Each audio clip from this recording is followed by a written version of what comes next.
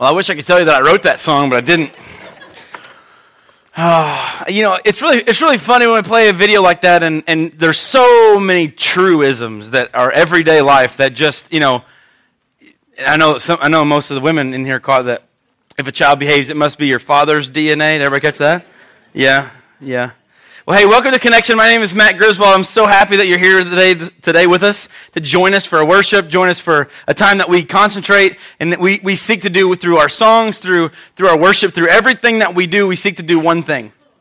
Like Jack said earlier, we're not talking about the king of rock and roll. We're not talking about the king of pop. We're talking about the one king. Because there is one, and that's it. There's one King of Kings. And he was sent to us by his Father.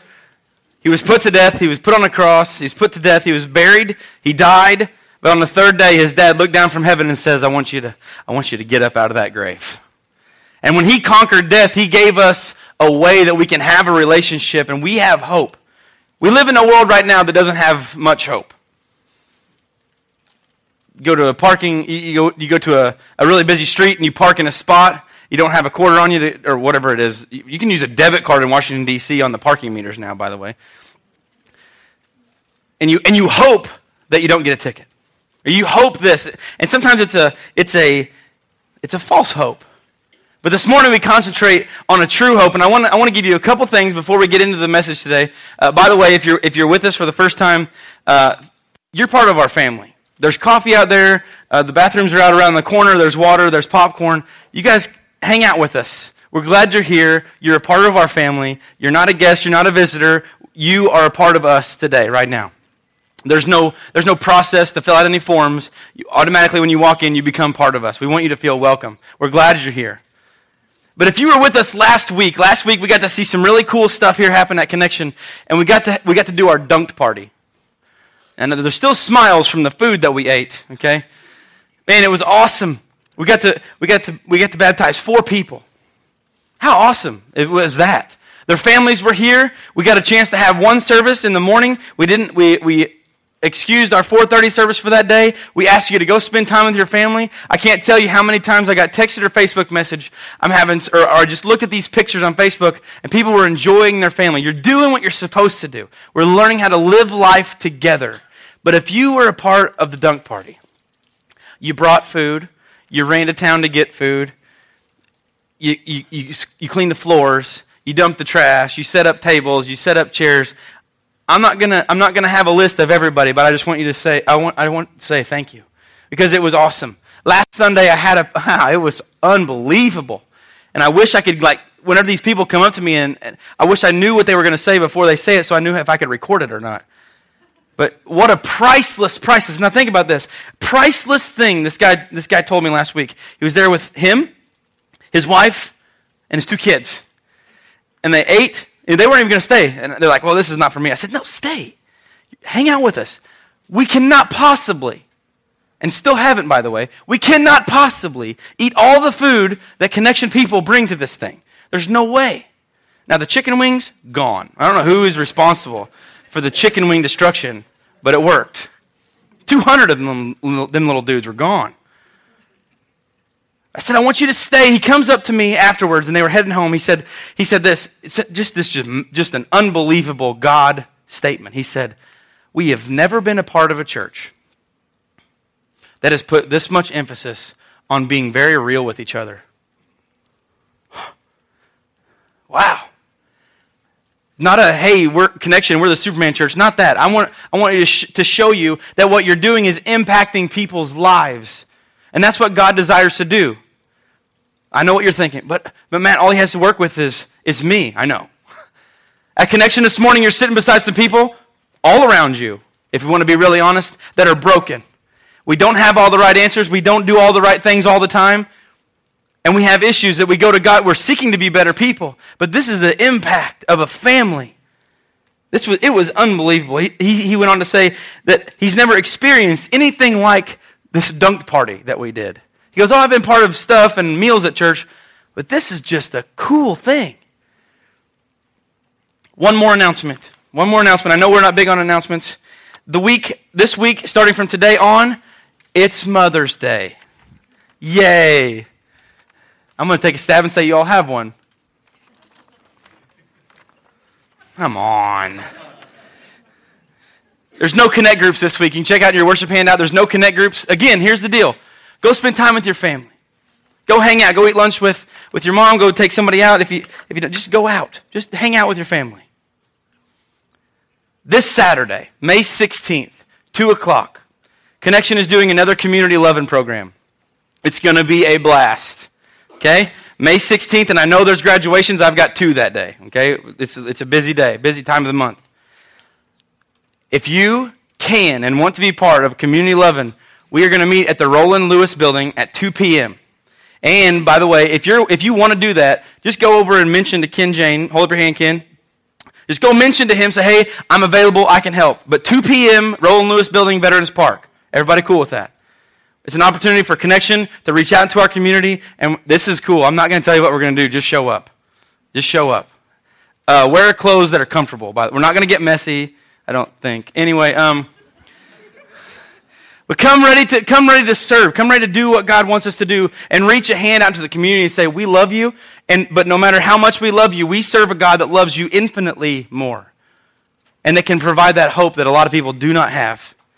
Well, if you are with us just right now, just bow your heads. I'm going to just ask God's blessing on this service. God, we thank you for what today represents. God, when we talk about our mothers, our moms, God, we understand in a group this big, there probably are some relationships that have been stressed. But God, what you ask us to do is you ask us to forgive. But God, as we focus on what a mom stereotypically is, and how they choose to lose the conveniences of this life, to bring life, to raise life.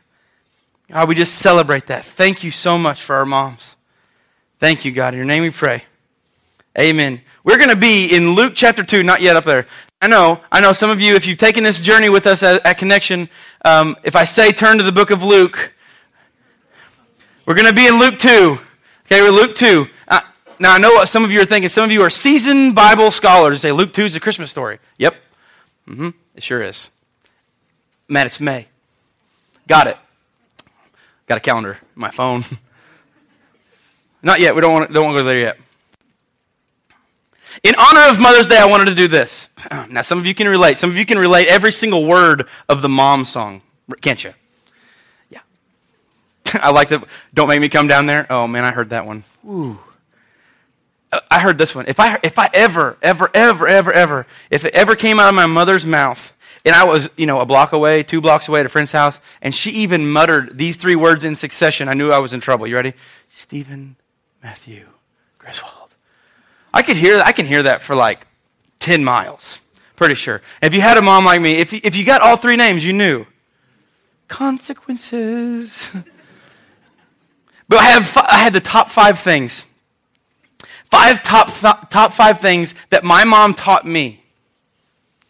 And maybe you can relate with this. How about this? Number 1.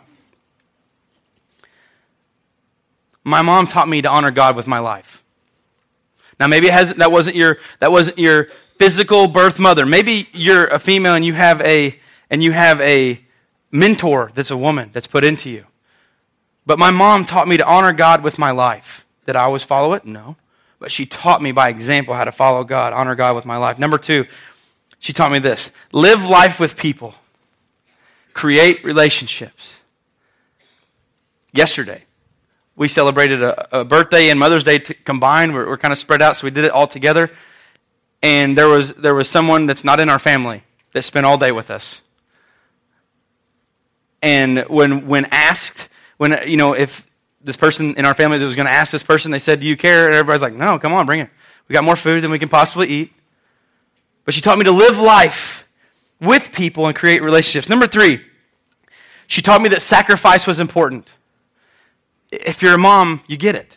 If you're a dad, you get it. If you're trying to be a follower of Jesus Christ and to push that envelope to be more like Christ, you understand that sacrifice is a necessity. It's not just an option. It's a necessity to grow. Sacrifice. Number 4. When Mary and I had Emma's my oldest daughter. She's going to be 7 in August. There's no way that's happening. Anyway, I don't understand how old she is. But anyway, when Mary and I first had Emma, I was very intimidated. Man, I was a brand new dad. I was scared to death. I'm like, oh my goodness. And I remember in the hospital, my mom comes up to me and she gave me a piece of advice that some of you are going to laugh about. But it's very, very true. She walked up to me and she said, Matthew, are you nervous? I said, Mom, I'm scared to death. This person is little. I can't put like catcher's gear on it and like take it places. I don't want it to get hurt. And she said this. She said, Matthew, remember, kids bounce. I said, what? I'm not planning on dribbling, Emma. She said, listen, they are 100% way, way, way tougher than you think they are. And I learned that. We have 2 kids, and I can tell you that, they like jumping off couches, and they're tough. And my mom taught me that kids bounce. Remember, in this life, tougher than you think you are if you honor God with your life. Number 5. I don't think I learned this one altogether too quickly sometimes, but she said this. Matthew, I want you to be a good person. I want you to live your life on purpose, is what she said. But then she taught me something that's very, very critical to how I am today standing in front of you. She said this, very sternly, one time, that's all it took. She said, Matthew, we have rules in this house, and if you break them, there are consequences. That's it. And I used to say, that's stupid. I said, this is I would just be that put out teenager. I said, this is silly. Why in the world why do I have to? I came home from college. Think about this. I came home from college, 19, 20 years old. Guess who had a curfew? Yep. I've thanked my mom and dad for that, by the way. There are consequences for your actions. My dad, this famous line, what good happens at 1 a.m.? Okay, I'll be home. But if you have your Bibles with us, we're going to be in Luke 2. We're going to start in verse 15. Now don't read ahead. Don't read ahead. We're in the Choose to Lose series here at Connection. Now choosing to lose our life, to give our life, to sacrifice for God. We've been talking about things like this. We've been talking about if we live like no one else now, later we can live like no one else. I copied that phrase off of Dave Ramsey. He talked about finances. I was talking about spiritual matters. And by the way, handling your money is and can be a spiritual matter. Number 2, we talked about serving others and giving our lives to show other people the love of Christ. I could preach an entire 6-month sermon series probably on the sacrifices that your mom or dad did for you, for me, for us. When it comes down to it, on this Mother's Day, I want to look at a mom from the Bible. Yeah, it's pretty obvious who we're looking at, okay? Luke 2, one mom. Okay, we're going to look at her. But I want you to see through this mother's life what we can see in these little bitty pieces of Scripture. They're written very, very, very, very, very shortly after Jesus left this earth, by the way. Luke investigated the people that saw this, okay? This is close, accurate information. Archaeologists have found multiple towns that Luke talks about. Multiple. But Mary. We see in Luke 2, yes, it's the story of Jesus being born. If you go to somebody's house and they have a Bible out and they turn it for different seasons of the year, if you go to somebody's house and it's past Thanksgiving, and I know some of you decorate your house for Christmas in like October, but if you go to somebody's house in December around Christmas and they have one of those Bibles, it's usually open up, or they used to have them in front of the churches, it would be open up to Luke chapter 2, the story of Jesus being born. An angel has come to Mary, told her that she was going to become a mother. She answers, how can this be? I've never been with a man. I'm a virgin, is what she said. I've never been intimately sexual with anyone.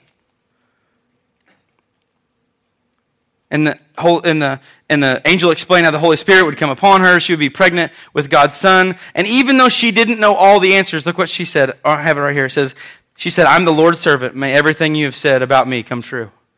Now, she doesn't have an inkling right here. When we start in verse 15, she doesn't have an inkling about what it meant when she said, may everything you say about me come true. She had no idea the pain that she would see. She had no idea the rejection of her son that she would see. She couldn't have possibly known all this. But she said, God, I want to give you everything that I have. She chose to lose right there. Theological studiers think that Mary was probably 14 years old.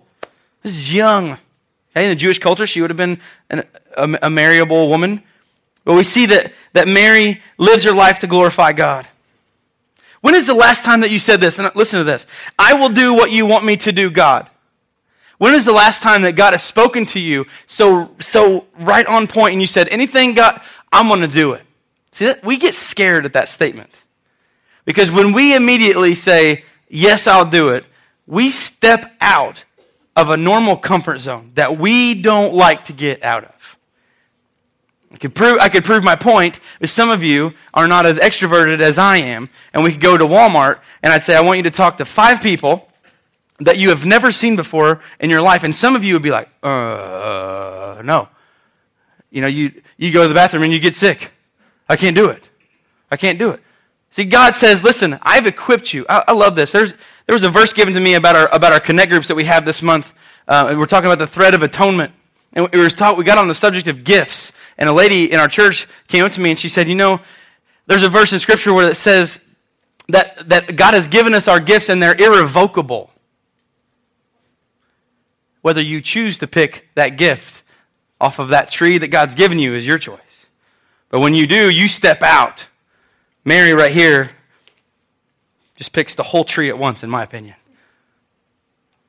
I want to do what you want me to do. It scares us because we do not know the outcome. We can't see the finish line. We don't know how many bumps are in the road. Listen, this woman had there is no way on earth she could possibly know what it would have meant to carry and to give birth to and to watch the life of God's Son. There is no way, humanly, physically, there's no way. But it didn't matter to her. She said, here I am. Use me. It scares us. If you have this verse in your Bible, if you don't have a Bible, check it out here. The NLT stands for New Living Translation. It's just a little bit easier to understand. But we start in verse 15. If you're with me, let's go. Verse 15. When the angels had returned to heaven, the shepherds said to each other, let's go to Bethlehem. Let's see this thing that has happened, which the Lord has told us about.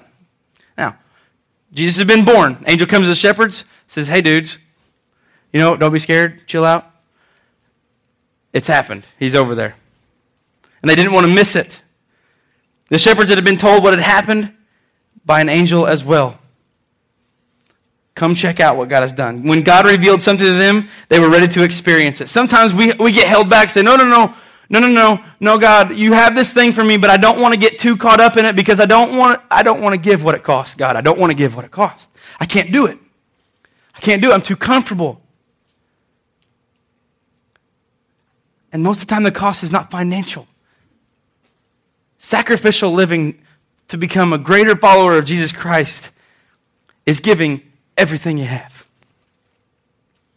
And these shepherds did not. If you had an angel come to you in the middle of the field and they said something that was going on, I would probably go. I don't know about you. Maybe some of you are like, that wasn't even an angel. And you just deny everything I have. I want to go. If somebody came and told me that Mike Matheny was signing autographs at about 12 noon at and he's not, okay? I don't think so. They're playing today, I think. If you told me, so nobody rushed the mall, okay? Mike Matheny's probably not there. But if he was, I said, Mike Matheny's at the Mount Vernon at the mall. Man, I'm there. I love Mike Matheny. I love to watch him play. I was a catcher. He's a cool dude. By the way, a great follower of Jesus Christ. I want to go get his autograph. I want to meet him. These shepherds are the same thing. Hey guys, he's here. Go see him. Go check him out. Look at verse 16. They hurried. No, they didn't walk. I don't think they walked. I think they hurried to the village and they found Mary and Joseph. And there was the baby lying in the manger. You have any idea what it might have been like to be there? No one knew the magnitude. No one knew that baby that was laying there would set a course of history that is still reverberating today that started then. He started a revolution. He was bigger than the king of pop and the king of rock and roll, and he was bigger than the Beatles and Duck Dynasty put together. He was a revolutionary. He started a revolution. He started an opportunity for people to have a relationship with the Father. But after seeing, in verse 17, after seeing them, the shepherds told everyone what had happened and what the angel had said to them about this child. Now, cool story, right? Look at verse 18. Look how cool it was. All who heard the shepherd's story were astonished. Not like they were lied to, like it was absolutely, totally incredible. I went to a Cardinals game one time in St. Louis with two of my buddies. I had to get home. They live in Missouri. I had to drive back to Mount Vernon, and I left after the game was over, and they said, we're going to get some autographs. I said, man, I've tried to do this before. You can wait all day by their cars when they come out, but there's no way. And I get about to Oakville. And I look at my phone. It was legal then. I look at my phone, and I see that I have a picture. There's no way that's who that is. And I had chose not to wait, right? Because I had to get home. Could have waited a half hour, though, for real. It's my two buddies standing with Mike Matheny.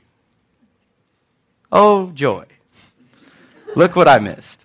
But I was astonished because, where did you find that lookalike? Probably was my next text back. That's not really him. I was astonished. I'm like, man, that doesn't ever happen. You guys are so lucky. But these people that the shepherds told, they were astonished. They was like, holy cow. Wow. It's much like this. It's much like somebody comes to me and they say, man, Matt, your dad was a pastor, your grandpa was a pastor, your other grandpa was a deacon, and you've been involved in the church since you were negative years old. I have been. Right here. I was negative. And so you can't possibly understand what it's like to have my life. And what I say is this. You don't possibly understand that you think you know half about what my life was like. And I talked to him about a relationship with my dad that wasn't there. A relationship with my mom that was broken. Then I tell them this side of the story. I said, but you have no idea how God has healed this. You have no idea how God has grown me. And sometimes it's exactly what that person needs to hear, and they leave the conversation, not because it's me, but because it's God, and they leave it astonished. I can't believe that video that we saw. If you've known half the stuff that I've done, we don't want you in church. Let me tell you something. This church is open for anyone. Anyone. Because Jesus died for everybody. I'm not going to get on the outside of the box and say, no, no, no. Those doors are open. And when those people come in here and we realize that God has not abandoned us, and we can go from this part of our life and He can walk with us because people choose to lose. They walk beside you through that mud. Some of you right here can nod your head and complete understanding that 5 years ago you weren't the same person as you are today. 2 weeks ago you weren't the same person as you are today. God is in the business of completely remodeling, transforming lives. And when people hear even these statements today about my life, about your life, they can be astonished. I told you the story of the lady that I went to college with. She was a buddy of mine's mom. And I did a wedding back in Fayette. I was a minister. I performed the ceremony. At the reception, she comes up to me. She goes, I can't believe you're a pastor. She said these magic words. She says, I knew you in college. There's no way that you can be a pastor. You know what I said to her? I'm so very glad that I'm not defined by my past. She didn't really have anything else to say. I didn't say it smart like I just said, I'm so glad that God works in my life like He does. And she was astonished. Oftentimes we hear people give stories and acclamation of what God has done, and we say, it's a little out there, isn't it? Or say, man, that's too good to be true. Think about how they feel. All who heard the shepherd's story were astonished. They're going and they're talking. Moms, do we even understand how uncomfortable Mary is? I doubt it. We even understand how exhausted they are? I doubt it. She had to give birth outside. Anybody have to do that? Maybe. I don't know. She did. Look at this. This is one of my favorite verses in the entire Bible. Look at the next verse. Luke 2:19. But Mary kept all these things in her heart and thought about them often. See, for a lot of people, they say, oh, she just sat there and she's like, oh, I love you so much, baby. I think she said that. I think she was thankful. I think in her mind and her whole body, she was having a worship service because she was probably so unbelievably humbled at what had happened. Can you think about how she's felt the previous 9 months and how much ridicule she's taken? Mary, there's no way that you and Joseph haven't slept together. That's how it works. You understand that, right? It doesn't happen. There's never been somebody that's gotten pregnant without having sex before. So why should we believe you? To sit there and to think. I think Mary thought about these things in her heart. And I think these things is all we're told. Mary kept all these things, all the hustle, all the bustle, all the visitors, all the gifts, all that happened. Oh, Joseph, you remember that time when we had Jesus and we couldn't have the baby inside because there was no room and we had to go to the barn? Oh yeah, I remember that. And she has all these memories of this day, the angel, seeing her sister, all these different emotions. And right here, I love this. It says that she keeps these things in her heart and she thought about them often, because I think she took it all in because later in Jesus' life, he would be rejected by his own people. And right here it says that she thought about them often. Her son would be mocked, beaten, whipped. And it would have been in these times where Mary would have had to close her eyes and go right back here and think about the good things. Think about how he came into this world. Realize that God had a plan. We find ourselves doing the same thing a lot. My life can never get better. My life is a runaway train going downhill into a black hole. There is no reverse and there's no brakes. And this is when the time that God says this. He told Paul in the New Testament to write, think on the things that are pure and holy. Don't think of the things of the world. Think of me. Think of the truth that I give you. But to do this means that you have to give up the way that you want to think. And that's sacrificing. That's choosing to lose. You have to pick the way that you want to think. God, I have no idea how this test is going to come back. You're in control. I've prayed this prayer before. God, if we're not supposed to have kids, give me and Mary the opportunity to put into some children or to adopt children. I've prayed that prayer. I said this with my wife standing right beside me. I said, God, if we're supposed to have children, we will worship you. And if we are not supposed to have children, we will worship you still. And that is an unbelievable prayer that I could not pray, and she could not pray on her own. It came from right here. All these things. God works for the good of all those who love him. And we think, oh, that's just a cop-out. And, give me a new truck. God doesn't work in silly genie blessings like that. But Mary, right here, teaches us so much. She said, these things, I have to hold on to. If you have your worship handout with you this morning, if you got handed one of these gray pieces of paper, you can open to the front. There's some worship handout blanks. We're going to go through the sermon. There's going to be a couple things to fill out if you want to do that. But the first blank is this: thinking about good things that are good and not concentrating on the negatives of this world will help you through life's struggles. True or false? True. You guys have heard this analogy many, many times, but if I had a piece of poster board that was this big, as big as that black curtain, and it was solid snow white, and I took a black marker, and I walked up to right here, and I put a black dot about the size of a checker, and I said, what do you see? You would say, I see the black dot in the bottom of the center of the page. You pay no attention to the 99% of things that is perfectly white. We always focus on negative. It's so easy. Celebrate Recovery has taught me to do this. Yes, you have struggles. Yes, there's things to work on. Keep your inventory balanced. Keep it balanced. It's so easy to go runaway train down in the black hole. Oh, I do this wrong, I'm bad at this, I don't do this well, my life is falling apart, when we don't realize that you got to wake up today. You got to have lunch later. You got to have breakfast. You got to drive here. Your car started. Maybe. Hope so. First time. We got to come to church. I think it's awesome. Sometimes I have one of the worst weeks that I just think I can have, and I go Sunday morning, I go in and wake the girls up, and I said, do you know what today is? And Emma, usually Lydia. Lydia is the youngest one. Lydia doesn't walk anywhere. She kind of bounces. And I said, Lydia, what is today? She goes, church.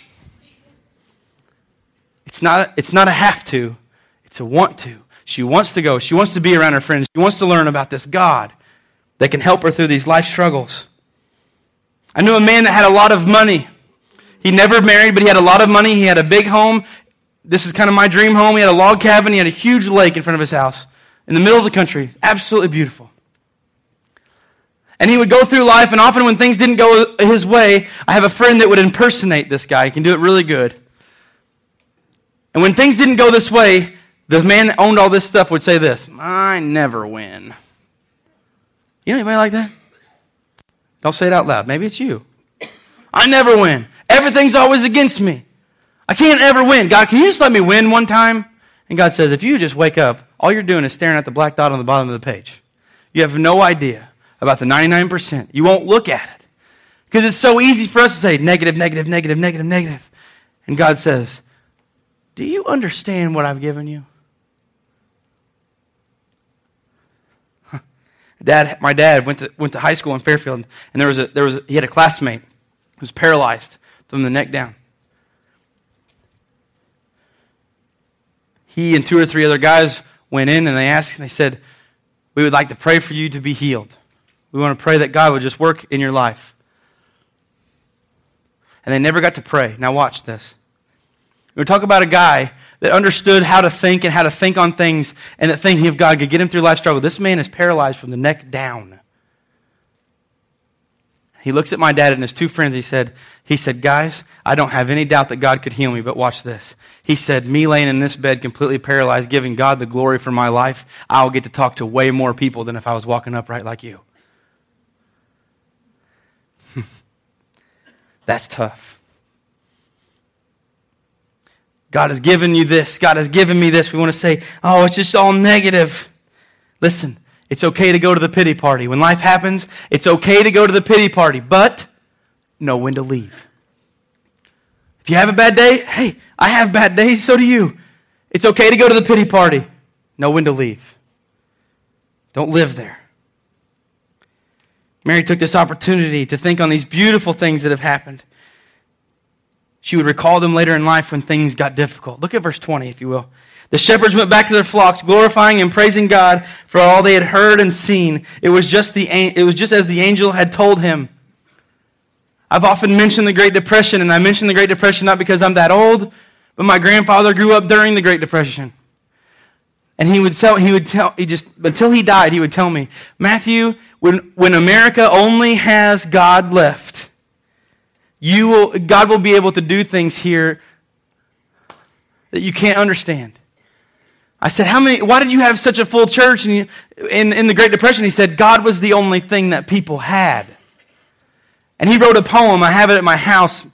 It's about a guy named Henry Jamerson. And he's from the metropolis city south of Fairfield called Mill Shoals. And my grandpa went to the Pentecostal church in Mill Shoals during the Great Depression. They didn't have any money to help clean the church, but this guy would come to church, and they didn't have anything. But the one thing that my grandpa remembered and why he wrote the poem was this. Henry Jamerson would leave the church after they would have church, and he walked everywhere. Nobody had a car. And my grandpa remembers that on a night where it wasn't windy, it wasn't raining, he could hear him sing 3 blocks away from the church all the way home. He would tell me stories. He said, I cannot get over the things that I heard the man say, how happy he was. He said the man didn't have anything. He probably wore at one time half his wardrobe. And he just wore the other half the next day. Or maybe not. But he was so happy. He goes on in verse 21. I think these shepherds were probably going back to the fields a little bit like they had some Red Bull. They have wings, maybe. In verse 21, 8 days later, when the baby was circumcised, he was named Jesus. Why? Because the angel told him to. The name given by him by the angel even before he was conceived. Mary and Joseph, with Jewish practices, they did them because they did what God wanted them to do. They were Jewish people. They followed the law. Now listen, Jesus has come to do away with the law, but he hasn't done it yet. They were still doing what God asked them to do. They were doing the law of Moses. They were doing exactly what they were supposed to do. Look at verse 22 with me. Then it was time for the purification offering, as required by the law of Moses after the birth of a child. So his parents took him to Jerusalem to present him to the Lord. So now they're on a road trip again. They go to Jerusalem. Now they have to offer something. Mary and Joseph took him to church. I told you when I was growing up, and you think that I just make these stories up, but I'm telling you, this is true. I did not have an option. My house did not have an option about what we did on Sundays. I got voluntold. It's like I actually had a choice, but I really didn't. You're going to church. That's what we do. We had friends over. The only requirement, if a friend stayed at my house on Saturday night, they had to go to church with me. I was like, man, they just force church down your throat. Listen, I thank my family every single time that I talk to them about this subject for taking me to church. Jesus' parents did the same thing.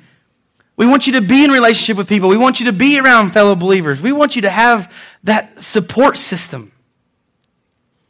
Many of us here might be in church right now because maybe it was mom or grandma or your neighbor lady that brought you to church for the first time. Maybe your parents didn't go, but some of us are in church right now because somebody chose to lose. They chose to invite you. They chose to bring you because it's important. Jesus' mom and dad did the same thing.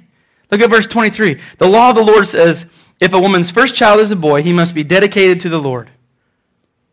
So they offered the sacrifice required in the law of the Lord. They're doing exactly what they're supposed to do. Jesus came to do away with the law. He has not done away with the law, so the law of Moses is still in effect. You see two people here in the scripture that we can just fly by, but they're doing exactly what God required them to do. They took no shortcuts. It was not convenient just to go to Jerusalem. Listen, they had no cars. This is not convenient. They have a brand new kid, by the way. How convenient is it, moms? 8 days old, ready? To do anything outside your home. Go to the store. How about this? When they get a little bit older, how easy is it to use the bathroom or take a shower by yourself? You're laughing because you know. You're in the bathroom and you close the door. And suddenly everybody has to go when you do. You know this. You have kids. But these people are doing exactly what God wants them to do. It's not convenient. It is not convenient for these two people to take this young child to Jerusalem, but God said it was necessary, and they said, God, if you think it's necessary in my life, then it is. There was no second guessing. They went. Now, this is where we get into to something that the Jewish people didn't like, why they didn't think it was Jesus. They offered their sacrifice required in the law of the Lord. On the very last line, it says, either a pair of turtle doves or 2 young pigeons. This is a very meek, a very normal, very socially low offering. These birds did not cost much. They're not walking a bull into town, folks. See, the Jewish people wanted David. Big David. They wanted rich like Solomon. They wanted the king, the Messiah to come, and he's going to rule because he's rich and he's powerful. And he was born outside. He was laid in a feeding trough. And his parents were not wealthy. He was ordinary. He was not ordinary. He came from an ordinary background. Offering birds meant that you did not have a lot of money. These people were just like us, okay? In all reality, probably socially lower than a lot of us. If you have your worship handout, check out the next blank. It says, Mary and Joseph did what God wanted them to do. Now, some of you just take this for granted. Oh, yeah, they did, okay. Unless you've had children, maybe you have nieces, nephews, when they're really young, take a kid that's potty training, go to Walmart. Tell me how long it takes you to get your groceries. See, it's not convenience. God says that we believe this lie. We believe that when we become a follower of Jesus Christ, when we become a Christian, a church where when we become that person, we think this. We're told this. My life is going to be free and clear. I'm going to be everything. I got my get out of hell free card. Everything's going to be cake. Jesus Christ said the exact opposite when he called the disciples. He said, you and you and you and you and you and you, you're all going to lose your life. It's not going to be convenient. It's going to cost you, watch this, not money, not your it's going to cost you everything that you have. The rich young ruler came to Jesus in the New Testament. And he said, Jesus, I want to follow you. He said, okay. He said, I want you to go home and I want you to sell everything you have. Now, whether that was a real story or a metaphor, it means the same thing. You're going to give your whole life to be a follower of Christ. How God wants you to follow. But Mary and Joseph did what God wanted them to do, even when it wasn't convenient. God directed their lives. We can see that. Just in these 2 or 3 verses, we can see that God directed their lives because they did what He asked them to do. I remember when our girls were this little trying to do anything.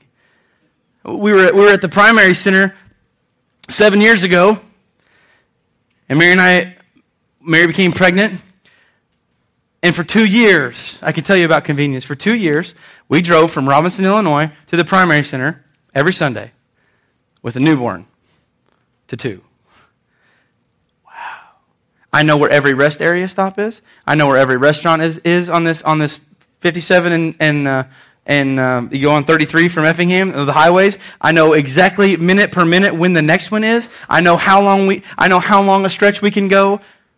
I know what happened. We learned this. We learned how to feed Emma so she would sleep all the way to church. We did. Look at verse 25. At that time, there was a man in Jerusalem named Simeon. He was righteous and devout. He was eagerly waiting for the Messiah to come and rescue Israel. Let me tell you something. If a biblical writer like Luke wrote that you were righteous and devout, guess what? You were. Because Luke would have investigated Simeon. He would have talked to people that knew Simeon. And he would have investigated everything about his life. And if it's written down in the book of Luke, we are told that the book of Luke is one of the most accurate books in the entire Bible. Can you imagine when somebody thought about you like this? What if somebody thought you were righteous and devout? Think about that. 2 adjectives that somebody could use about you. Think about how good this guy is, a spiritual stud. And he's been promised that he gets to see the Messiah before he dies. He's been promised that in the Old Testament. Now watch this. He eagerly waited for the Messiah to come and rescue Israel. The Holy Spirit was upon him. Verse 26, He had revealed to him that he would not die until he had seen the Lord's Messiah. God told him a prophetic message. Simeon, you're going to hang on to this life. You're going to keep breathing air until you see the Messiah. But until then, you keep doing what I want you to do. And so many times we want to say, oh, retire, cash out, see ya. Listen, no. The people that are near that age have something that I don't, have something that other young people don't. You have experience in life and you've understood a lot more about life and what God can do. Those are the people that should be putting in, mentoring, raising up this new group of kids that are coming up. You're valuable. You're so valuable. So valuable. Your knowledge. I've sat in on other connect groups at different times, and the unbelievable biblical knowledge that some of you have is just blows me away. And that's the type of stuff that we need to put now. When we choose to do that, we choose to lose because it's not convenient to meet every week for 45 minutes with a person and go over Scripture and ask them how their week was and really dive into their life and walk with them. It's not convenient. But Simeon, this guy was waiting to see what God was going to do. Can you imagine anticipation? This had to be a little bit weird, though. Think about it. God told them you would stay alive until you saw the Messiah. How long after I see the Messiah am I just going to drop dead? But he says, until the Lord has revealed the Messiah to you, you're going to keep breathing. Until you see that your work is not done, though. Keep doing it. Keep pouring into people. Keep teaching. What would happen if we had this man's faith to wait on God like that? Listen, Simeon realized that God had promised him something. He didn't quit doing what he was supposed to do until God gave it to him. He was patient. He was faithful. Look at verse 27. That day the Spirit led them to the temple. Shocker. Joseph and Mary take Jesus to church again. Listen, they continue they make good decisions here. You have to understand. This is relevant in 2015. Because why? Because the Bible is timeless. It's ageless. It makes sense today and it made sense then. No other book in the history of this world can do that. None. None. It says this. So when Mary and Joseph came to present the baby Jesus to the Lord, as the law required, Simeon was there. Now, you want to talk about probably somebody that had a little bit of a shouting fit. This dude probably got all kinds of happy. This is him. This is him. I've waited. Can you imagine I have waited my entire life. You know why it's a big deal? Because he knew the magnitude of this guy, this baby. He knew it. Because in the verse before that it says he was waiting on God's Messiah that would come and rescue Israel. Guess what? He rescued the whole world. And Simeon got to hold him. He took the child in his arms and praised God, saying, look at verse 29. Sovereign Lord, now let your servant die in peace as you have promised. I have seen your salvation, which you have prepared for all people. He is a light to reveal God to the nations, and he is the glory of your people, Israel. Now, just keep that on the screen right now. Many parents just would give vast amounts of money to hear this. Your son or daughter played a great game today. Wow. 3 for 4, a double, 2 home runs. Man, your slugging percentage is off the chart. You got a first place. I happen to know the girl that just won the state 100-meter dash at last week's track meet, and I know one of our kids is back-to-back 800-meter champion in state. He won as a 7th grader and an 8th grader. And I could go up to Cole and say, Cole, you were the fastest kid in the 800 in the state of Illinois. Which is actually a lie because they don't run against all the kids in the state of Illinois. But out of his group, he is. 2 times. You're the best. You're the best. In college, say, I would just yearn for these words that didn't mean really anything for eternity. Matt, you're hitting the ball really good. Thanks. You get a start tomorrow. Yeah. You're going to dress varsity. Sweet. And we just yearn to hear all these words about these things. Your daughter is so intelligent. Look at her grades. Hey, I teach school. Grades are very important. That's a big deal. But listen to what I'm saying. We get hung up on all this stuff. They're good compliments, and they're very important. But can you imagine what Mary and Joseph thought about that son when they stood in the temple and listened to Simeon say this? He is a light to reveal God to all the nations, and he is the glory of your people, Israel. Simeon is singing worship songs to God about their kid. He's not ordinary. But even this extraordinary baby would go through times that were very difficult for his parents. Even the kid that has a 500 batting average has difficult times in this world where his mom and dad have to think on the things that are good. Look at verse 33. Jesus' parents were amazed at what was being said about him. Yeah, put yourself in their spot. He's what? Oh, we knew he was going to be special, but wow. 34, then Simeon blessed them, and he said to Mary, the baby's mother, get ready. Here you go. This child is destined to cause many in Israel to fall. Basically what Simeon's saying, he said, this baby, this man, is going to go against a whole lot of tradition. He's here to break down walls that haven't been broken ever. Because God is going to make a new covenant with his people through this baby. And he says this child is destined to cause many in Israel to fall, but he will be a joy to many others. There will be days that are hard, and there will be days like when he fed the 5,000. Like when he healed the lame and he healed the sick. There will be those days, but there are also going to be days of dark. there are going to be days, Mary, that you're going to have to ponder the things that you pondered at the manger.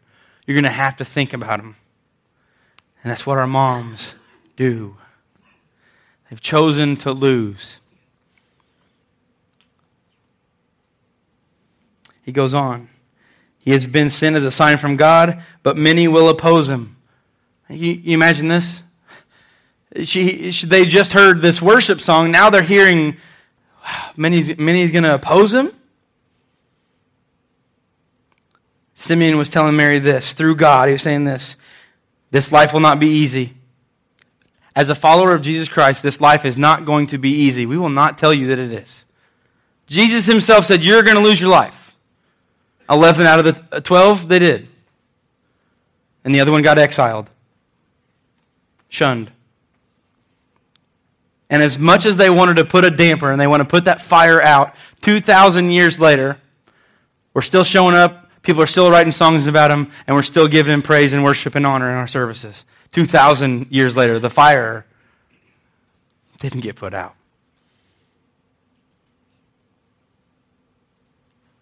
God never said, by the way, that our life would be a cakewalk. I've checked out the Bible. I wanted something to just get my mind out of that, and I wanted to not believe anything. I have searched the Bible. Not anywhere does God say this. After you become a follower of me, your life's going to be a cakewalk. Never, ever, ever, ever. There's no Hebrew translation of the word cakewalk. Nothing. There's no Greek translation. There's nothing.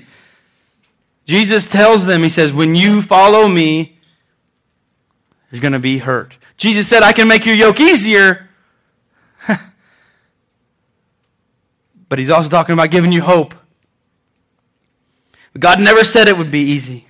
This is a lie that we want to buy into. Here's a statement. God never says that following him will always be easy. God says it will always be worth it. It won't be always easy, but it will be worth it. My grandpa passed away in 2001, and he had a little thing. My grandma still has it outside on her door in Wayne City. It's this little thing. It says preaching on the top. It says preaching. Or he said, preaching doesn't make me a lot of money, but my retirement's out of this world. This mom and dad are being told these things. Simeon's like, you're going to have to listen. You're going to have to ponder these things. You guys are going to be in for a ride. Look at 35. As a result, the deepest thoughts of many hearts will be revealed, and a sword will pierce your very soul.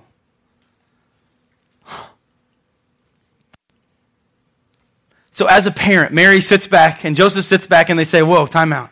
As a result of our son being the Savior of the world, it's going to cause trouble. And Simeon was saying this. It's going to cause people to have to change. And whenever they change, they don't like it.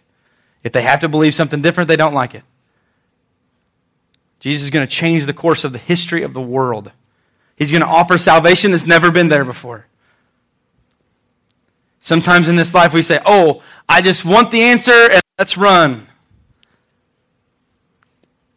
If you have your worship handout, let's look at that last one.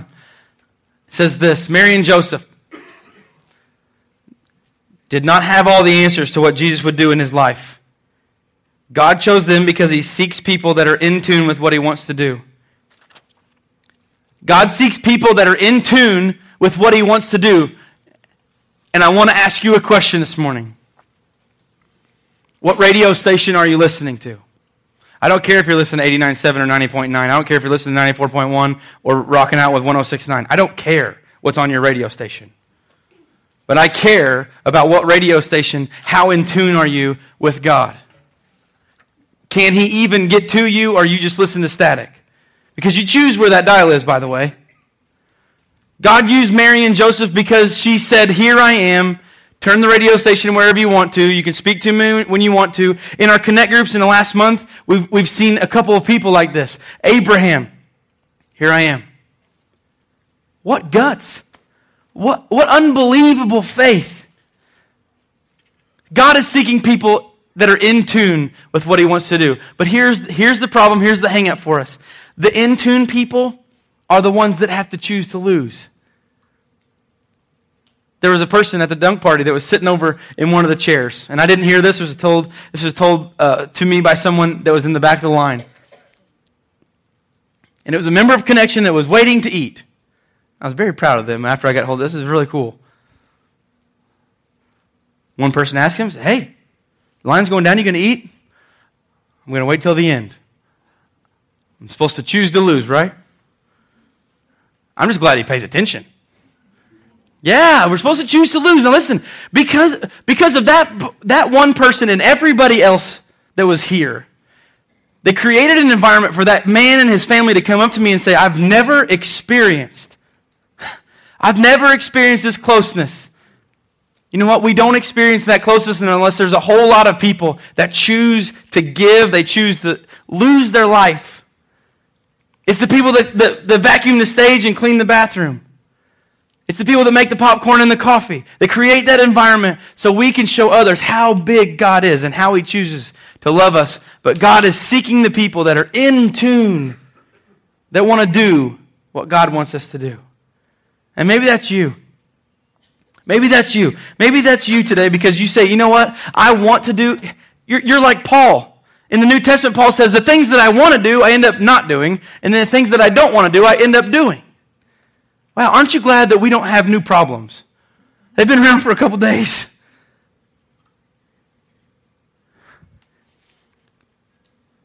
God is seeking people that are in tune. He's seeking people that are choosing to lose, voluntarily giving of their lives. There's an opportunity, Saturday, 2 o'clock. If you're not busy, listen, I get life happens. You can't go to all of them. Okay. Saturday, 2 o'clock, Roland Lewis building. We're going to do something really cool as a church.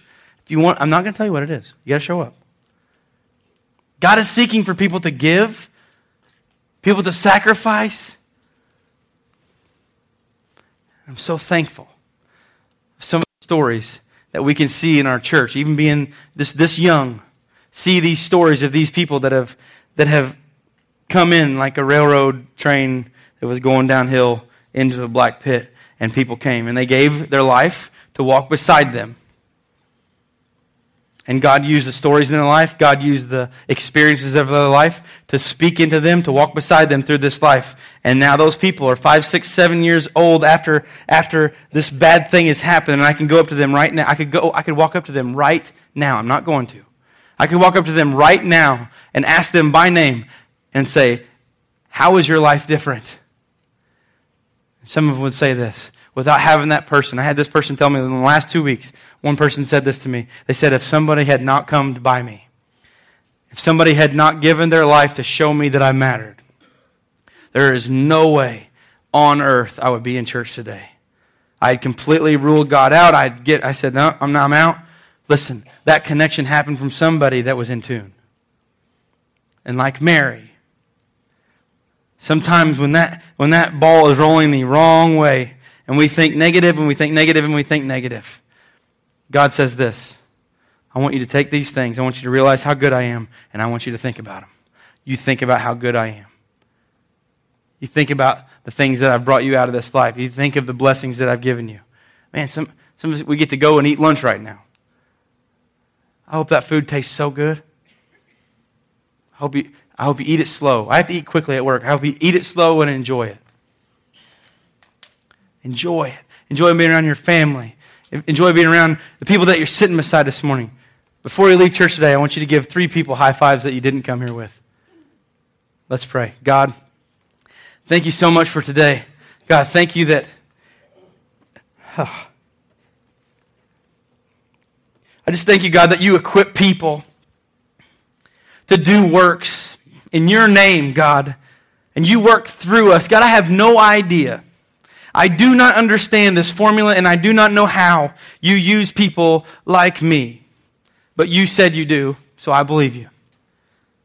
God, and people that are broken and we don't have it all together, and you say, well, that's okay. You don't have to come with me with all the puzzle put together. You bring me the pieces and I'll put it together. God, we love you. We love you. God, thank you for our mothers. Thank you for our grandmothers. Thank you for all the women in this building today, God. Thank you. Thank you, thank you, thank you. The things they've chosen to lose for us. as they get recognized today with maybe flowers or lunch. God, let us remember that mother named Mary that knew when things got hard later in life, she knew where to turn. And God, let us think on these things, things that are pure and holy, things that are good, things that are of you. In your name we pray. Amen.